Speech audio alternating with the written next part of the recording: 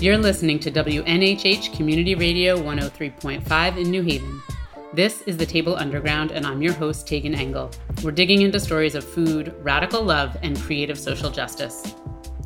Jeremy Cajigas and Jamila Washington are two of the teen organizers with the Citywide Youth Coalition responsible for leading New Haven's June 5th protest for Black Lives. Over 5,000 people packed the streets, led by teens and Black Lives Matter New Haven, calling for a divestment from police and an investment into our schools and communities. Jeremy and Jamila join us today to share their perspectives on youth organizing, defunding police, and the importance of music and dance in protest, and a lot more. Jeremy and Jamila, thank you so much for being here. Thank you for having us. So the protest was really an amazing success here, and I wanted to just invite you to start by sharing your experience of what it was like to be leading that event in New Haven just over a week ago. I could start if you'd like. Yeah, go ahead. So it was my first time ever leading a rally or anything of the sort. So I was nervous, but I was also really excited about the outcome and everything like that. So being there, actually being in the moment and leading was very it was overwhelming, but it felt very powerful for me.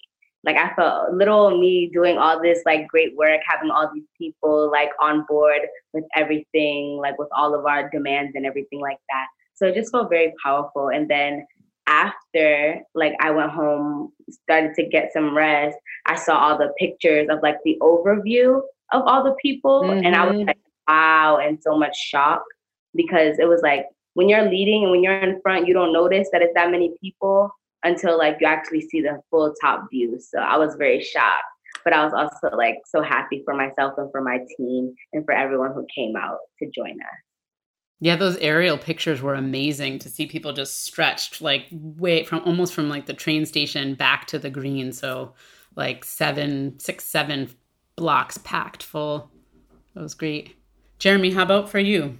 Yeah, for me, as someone who's been doing this work for a good 6 years now, for me, it was important to highlight the leadership of the young people that we've been developing, right? And it was truly an honor to see Jamila and Melody and the other young people really just step into their power and take control.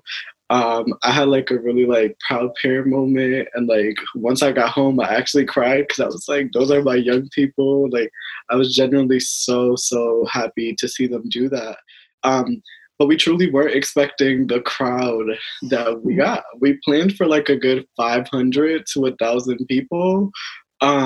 We were not expecting 5,000 people, and to see the amount of people that showed up in support of the demands was really shocking to us as a team, because this is work that we've all been talking about within our office, and how do we get people on board, because it sounds super radical to say yeah, defund the police. So just to see this moment and see the amounts of people supporting the work is truly amazing. Yeah, absolutely. And we should just explain that you are a peer leader. So you used to be a teen member of Citywide Youth Coalition, and you are now an employee and work as a peer leader, which is super dope. Can you, before we get into the demands and defunding police, which I really want to hear your thoughts on, can you talk a little bit about what you do with the teens to sort of and why it's so important to have youth leadership in this movement and in this work? Yeah, so we at Citywide recognize that young people are not only the leaders of tomorrow, but the leaders of today, right? And they are truly the experts in a lot of the policy decisions that we decide to make around this country, right? Particularly when it comes to education policies, because they are the ones in school at the moment. So a lot of the work that we do at Citywide involves political education, where we are politicizing our young people and teaching them about the different systems that they interact with every day, right?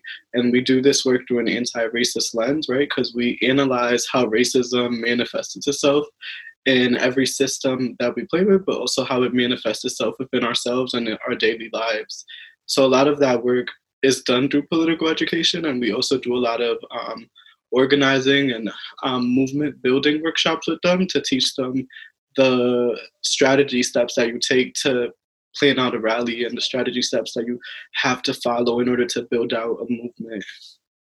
Great. So since we have one of your teens right here, Jamila, can you talk about your experience of like going through some of that anti-racism learning, political education, and organizing learning, and how, like, what were some of the things that were really like powerful for you to learn, and what has the experience been of having that education? So the experience it's been a great one. If I have to be honest, I started when I was in my freshman year of high school doing this work, and I was very new. Like I had an idea of like what I wanted to start to get into and what I wanted to learn. And they just had all the steps like already out for us. So it was easy to grasp a lot of like the information on anti-racism and things like that. And I learned a lot of like terms and things that I never learned before. And I just feel like it's going to make me a better person and a better organizer, like the keys that we've learned. Like what kind of things? Right?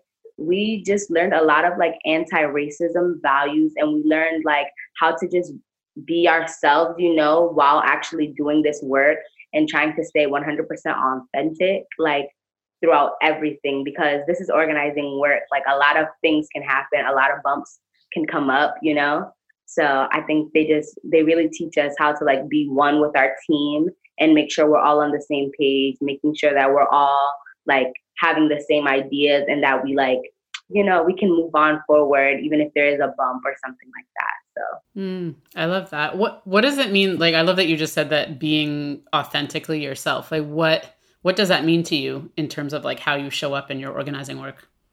It means to me, like how it shows up, I think we're all separate individuals and we're all very aware of that, but we also know that we're a team.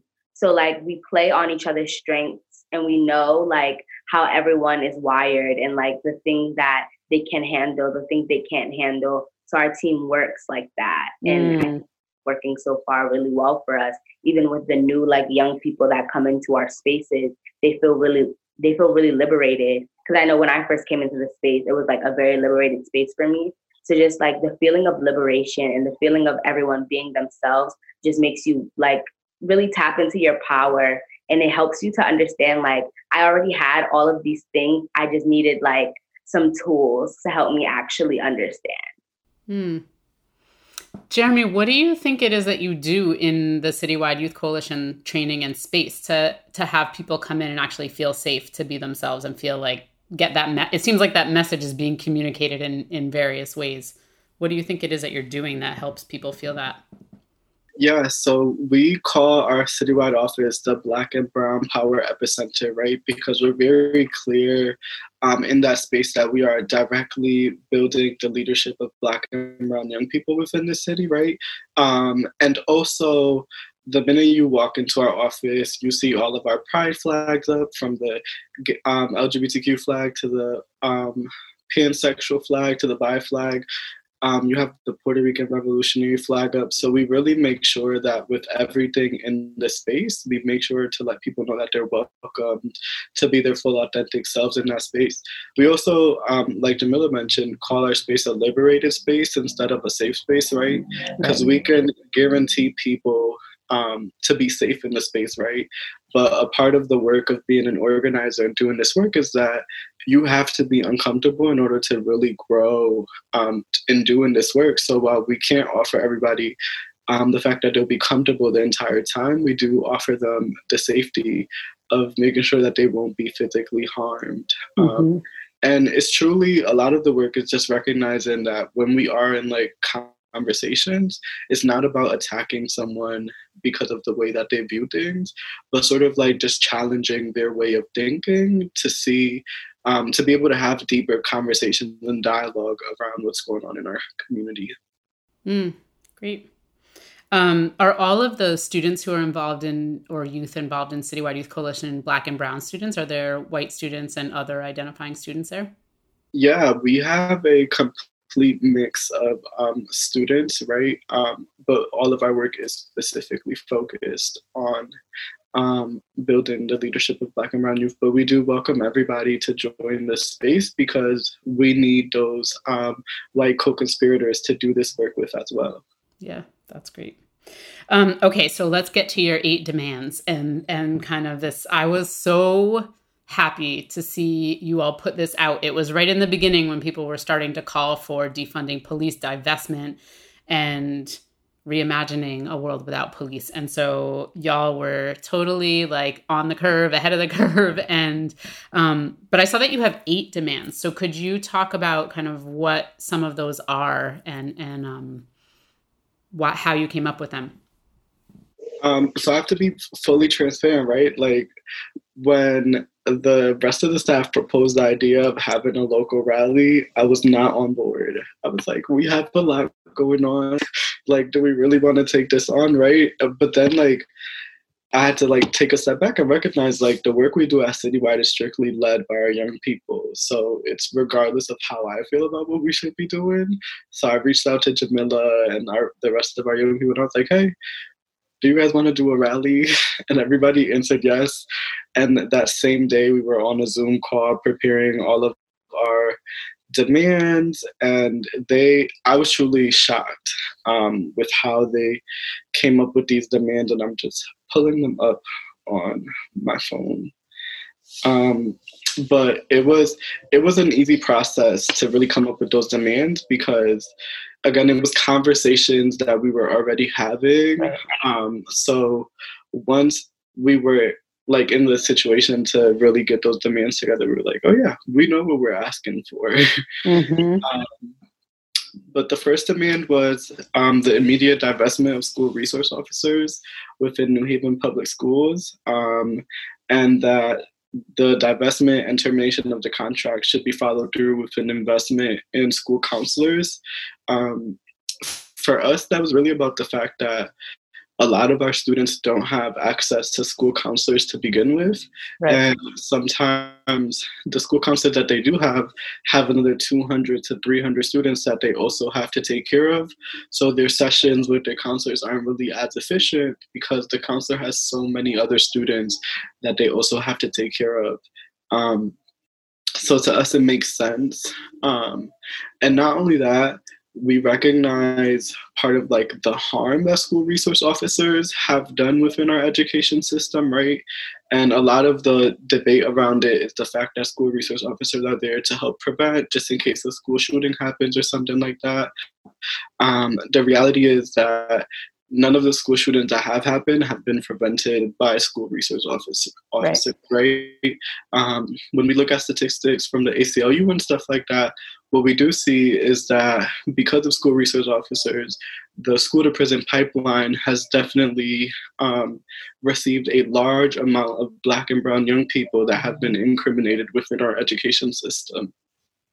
Right. And it often starts with those officers handling things rather than people who are trained in social emotional development and working with young people. Yeah, go ahead, Jamila. And I know for like a lot of us, like thinking of the first one it came really easy to us also for the fact of a lot of Black and brown students, a lot of students in general that go to these schools who have the officers in them, they're already over policed in their neighborhoods. So they do not want to come to school and be like bag checked every morning and feel like a criminal as soon as they walk into the space.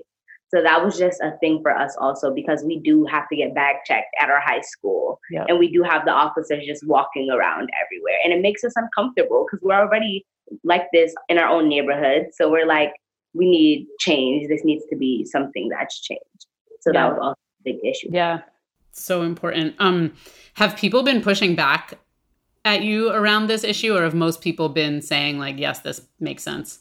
We've definitely got mixed opinions. When we look at articles that have been written and read the comments, we definitely see a lot of like opposed views, right?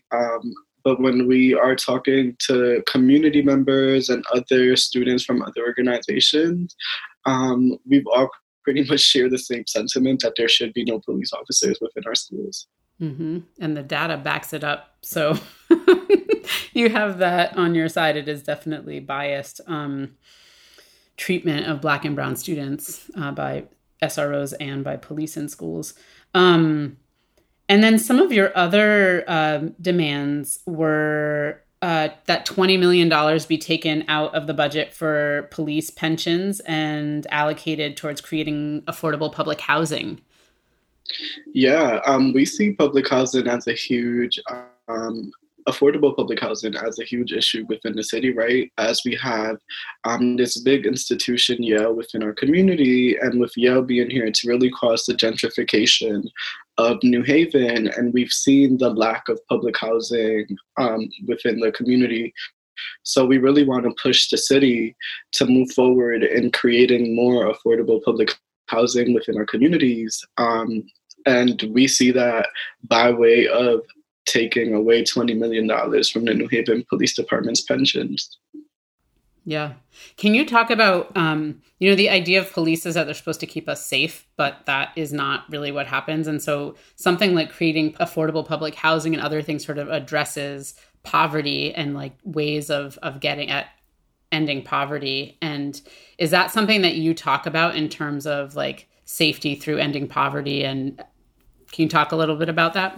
Yeah, that's ending poverty is literally the way to build a safer community. When we look at a lot of the crimes that are committed, they're what we call survival crimes. People who have to do what they have to do to provide a better living for their family, whether that means that they're selling drugs or they're shoplifting or they're robbing somebody, right? A lot of these are survival crimes for people who really need to do what they have to do to provide for their families. So when we talk about investing in housing and education and mental health practices, we are talking about creating a better community that police officers aren't just able to do, right? Because history has proven that police officers don't protect Black and Brown communities. If anything, they do more harm. Mm-hmm. Yeah. There's quite a few other demands here, which I don't know that we have to get into all of them, but are there any other points in it that feel particularly important that you want to say something about in terms of people in the city really hearing why these are part of your demands? Yeah, I think one that specifically impacts most of the young people at Citywide because they live within the Ville community is ending the triple occupation within New Haven from the Yale Police Department and the Hamden Police Department, right? And we've seen how that manifested through the Stephanie and Paul case. I think it's important that the city itself takes a look at the memorandums that they have with neighboring towns and what they're allowing neighboring towns police officers to do within our own communities, right? It should not be allowed that police officers are crossing their jurisdiction into our communities to, whether it's through police chases or whatever they're doing. They should definitely not be coming into our communities to police the New Haven police community because we're already over policed by the New Haven and Yale Police Department as is. Yeah, absolutely. Can you talk about, you are an Afro-Boricua student and talk about kind of the intersections and kind of multiracial spaces that you're working on building within how you're doing your organizing, and how does that show up in, just as an example, the way you were leading the protest? Yeah, so I identify as Afro-Boricua, right? And to me, that's very specific to claiming my Blackness, right? And the history of Africans within the Caribbean, right? And making sure that I claim that as part of who I am.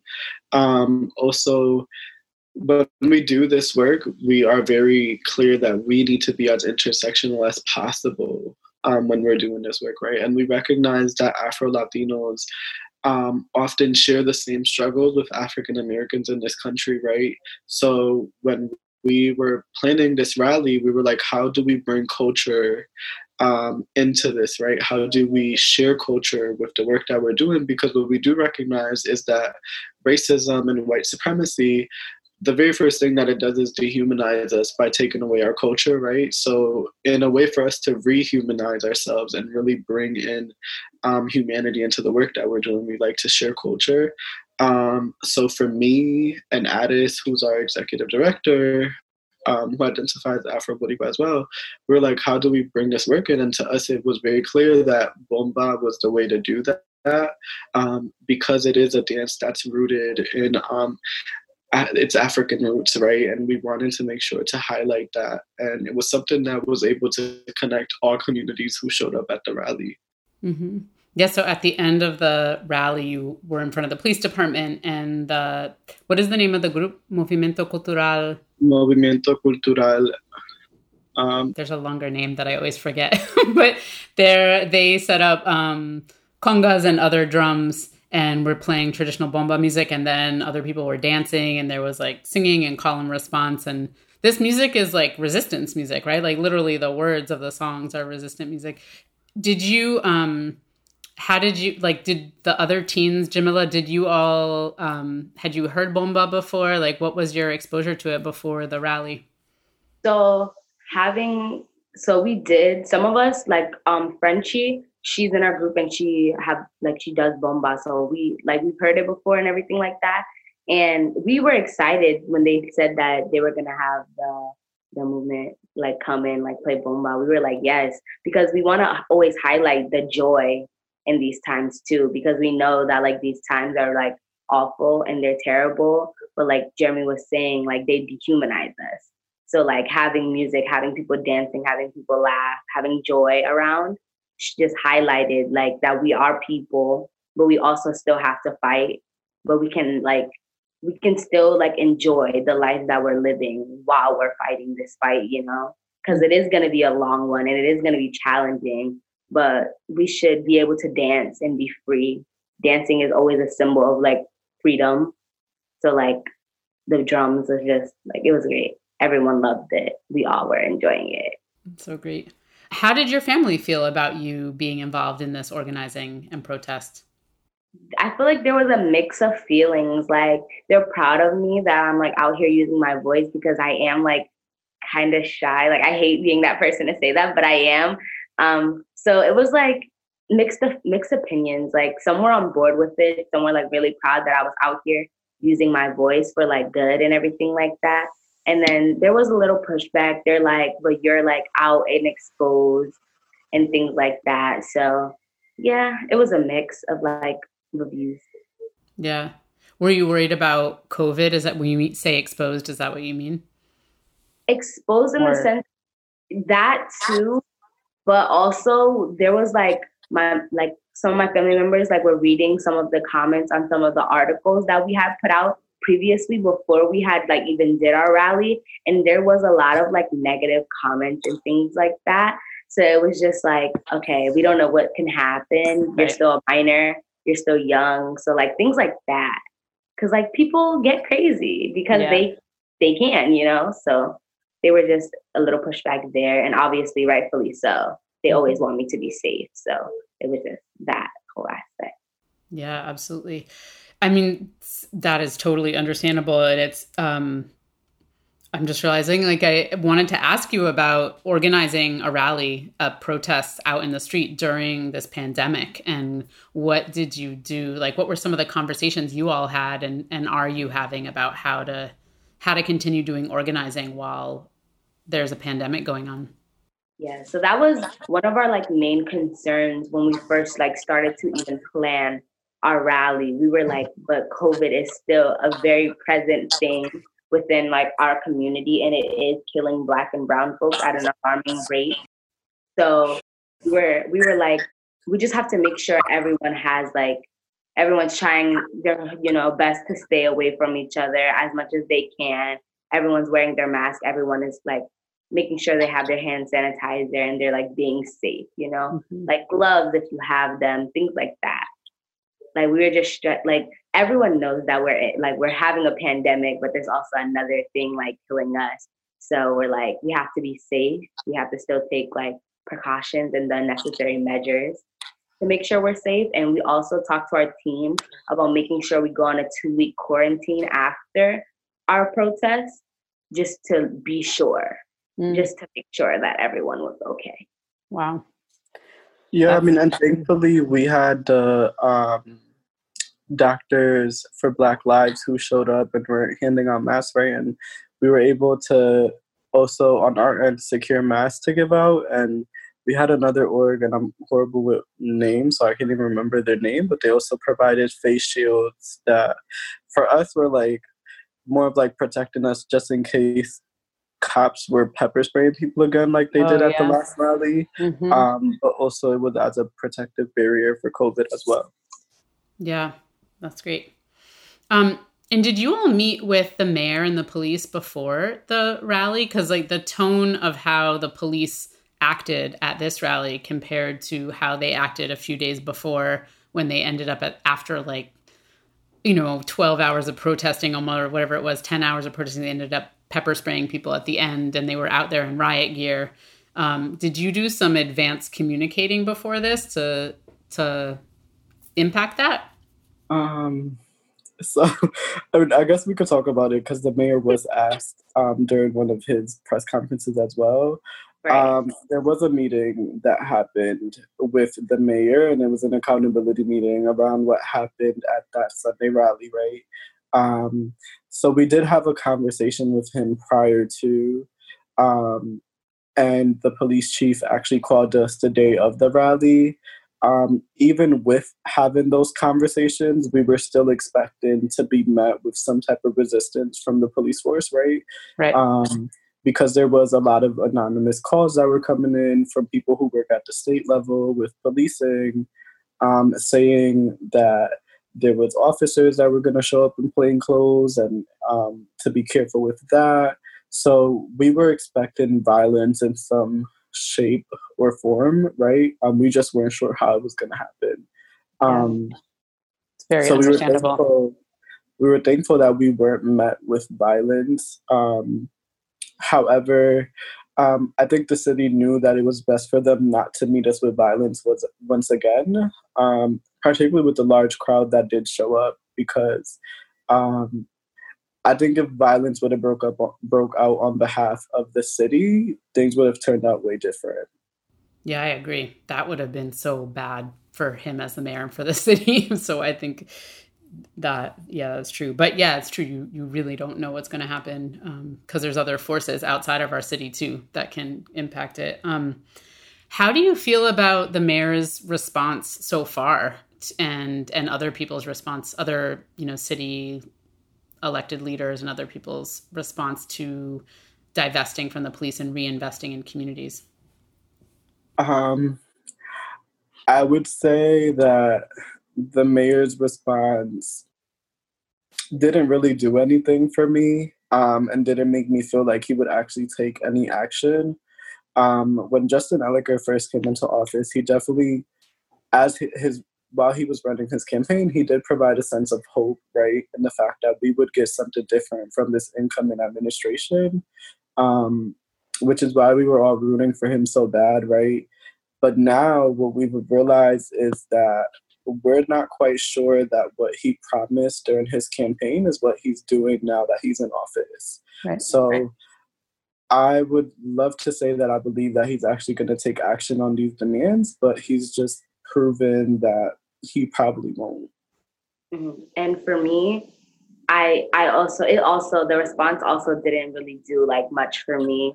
Also because I've had a mayoral forum, I've hosted one, and Mayor Elicker was, on the board obviously for that. And he promised a lot of things, he was making a lot of statements, and now it's just like, it's not really, looking like the things that he said were going to happen are happening. So it didn't really do anything for me. I'm kind of not surprised. Right. Since these are politicians we're talking about, things happen. So I'm not really surprised, but disappointed. Yeah, agreed.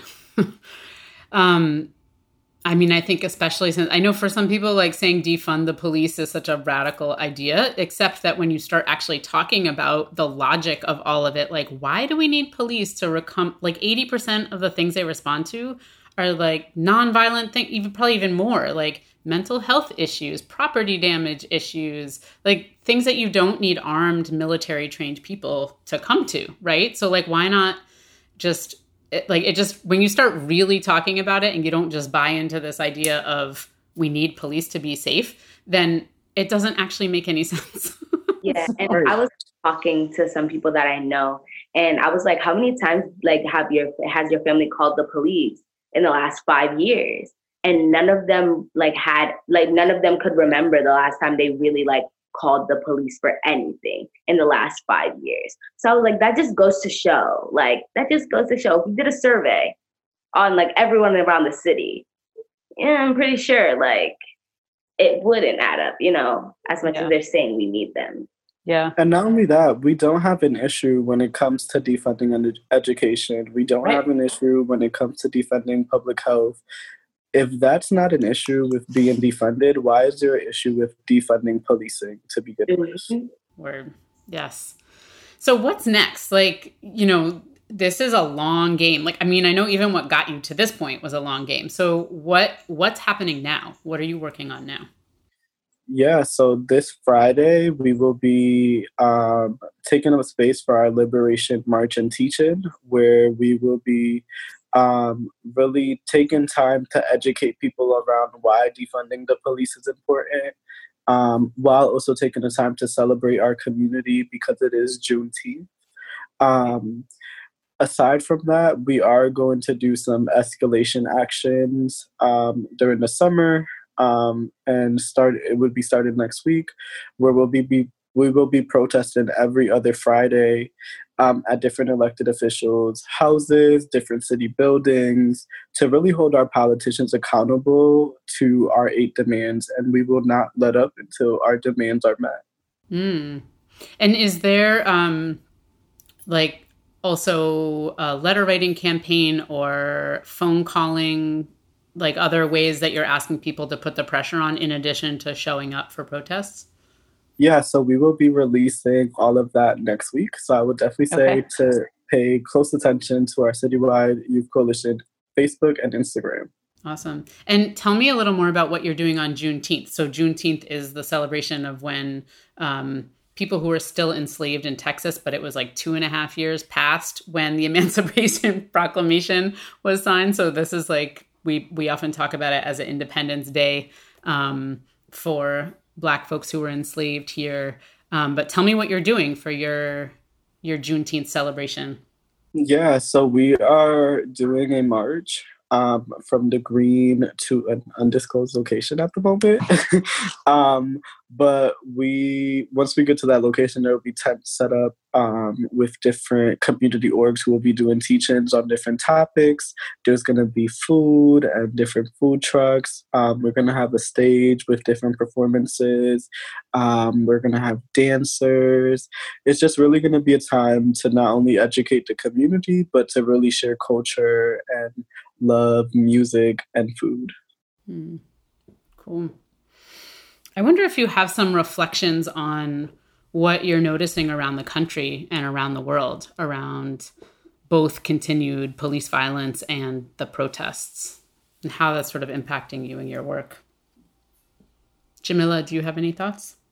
I feel like it's impacting me a lot. Like, it's making me feel like when everything first started, like, obviously it didn't first start happening, but when it first, like, the big stuff started happening in the beginning of like this month or whatever, I felt like I was sitting on my hands, if that makes sense. Like, I couldn't do anything, about it, because I was like, it's not happening in my city. Even if it was happening in my city, I probably couldn't do anything because COVID and parents and things like that. So I know a lot of the youth were just feeling like we were stuck in one place and we couldn't do anything about it. So like us having our rally was like, okay, we can do a little something, even if it's not much, but it just shows like solidarity with everyone around the country and all of our brothers and sisters who are fighting this fight that we're fighting. So I think that it impacted me a great deal. Like, just being Black in America impacts me a great deal. So like seeing all the people around the country actually fighting for our lives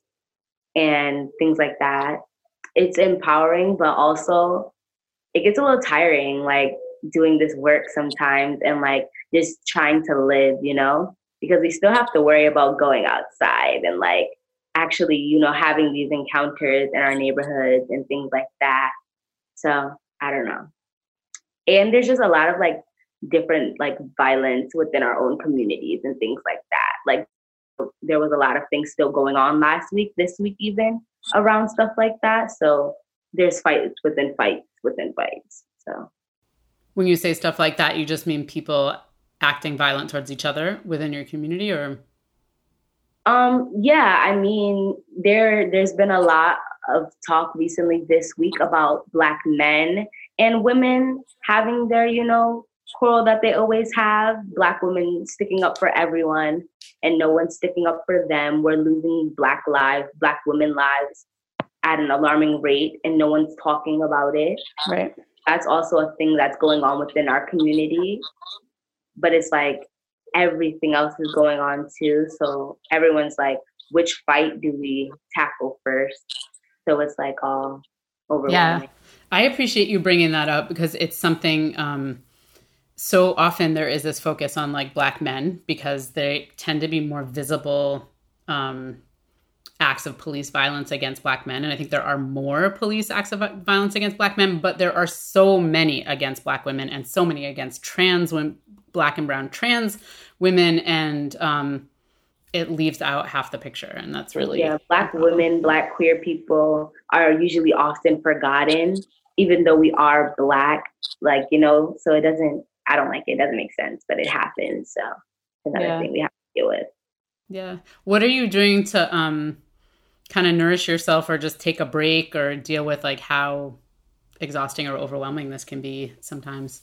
I'm just like trying to like stay with my family, like, be around them more, hang out with my friends, like just making sure that like all my people, my like close people are okay mentally, because I have a lot of Black queer friends and Black girlfriends. So it's like Black female friends and femme identifying friends. So I just have to pull them close and like make sure that we're all okay, because we are usually forgotten, but we're also like usually in the front lines fighting, so we have to make sure to take a step back and like look at mental health, because that's also a prominent thing that's also killing us at alarming rates. So I think I just try to like relax, light a candle. It's so small, but it helps. Like try to like relax, listening to music and just the creative things, paint, art, stuff like that. That's great. Jeremy, how about for you? Yeah, before I wanted to do this organizing work, I wanted to be a baker. So I take my time off to just really spend time in the kitchen, baking cakes. And I'll just like message random people like, hey, do you want a cake today? I have an extra one. So I've really just been taking time to spend time in the kitchen and do some baking. That's great. I totally feel you on that front. That's what I do too. That's really great.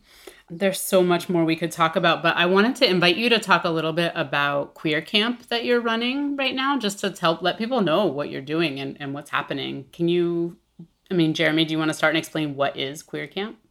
Yeah, so we are on our third year now of Queer Camp, right, which is the first camp in Connecticut that's specifically focused on Black and brown LGBTQ youth, right?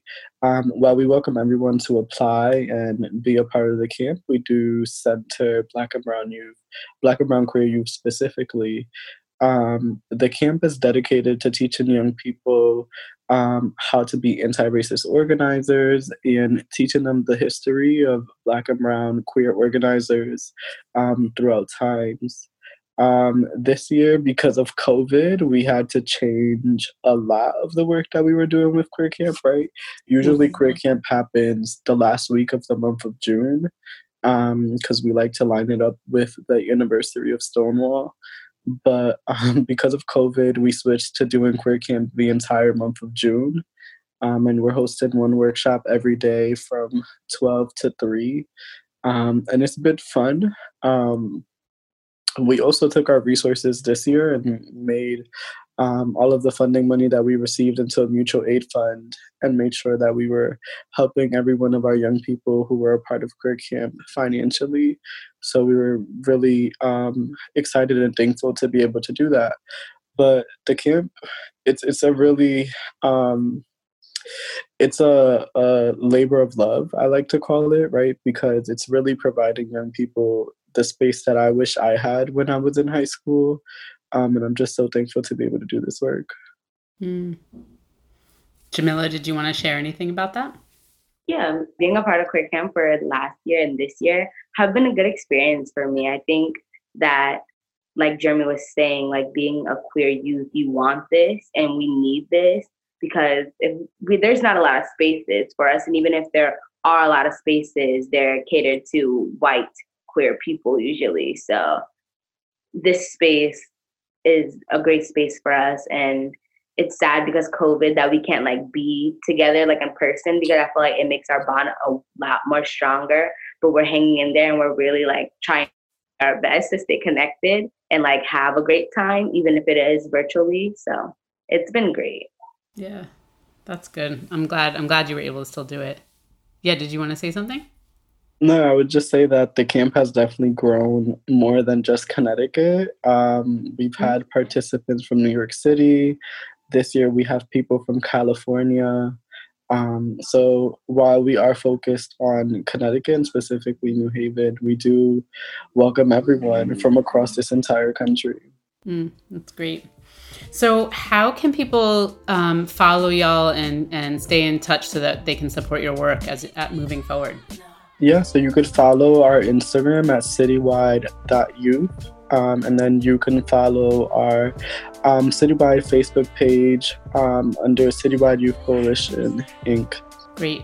And I will post those links on thetableunderground.com and link Lucy Gelman's amazing article that she wrote up about the protest. So I'm not even going to try to like rewrite anything because that just like nailed it.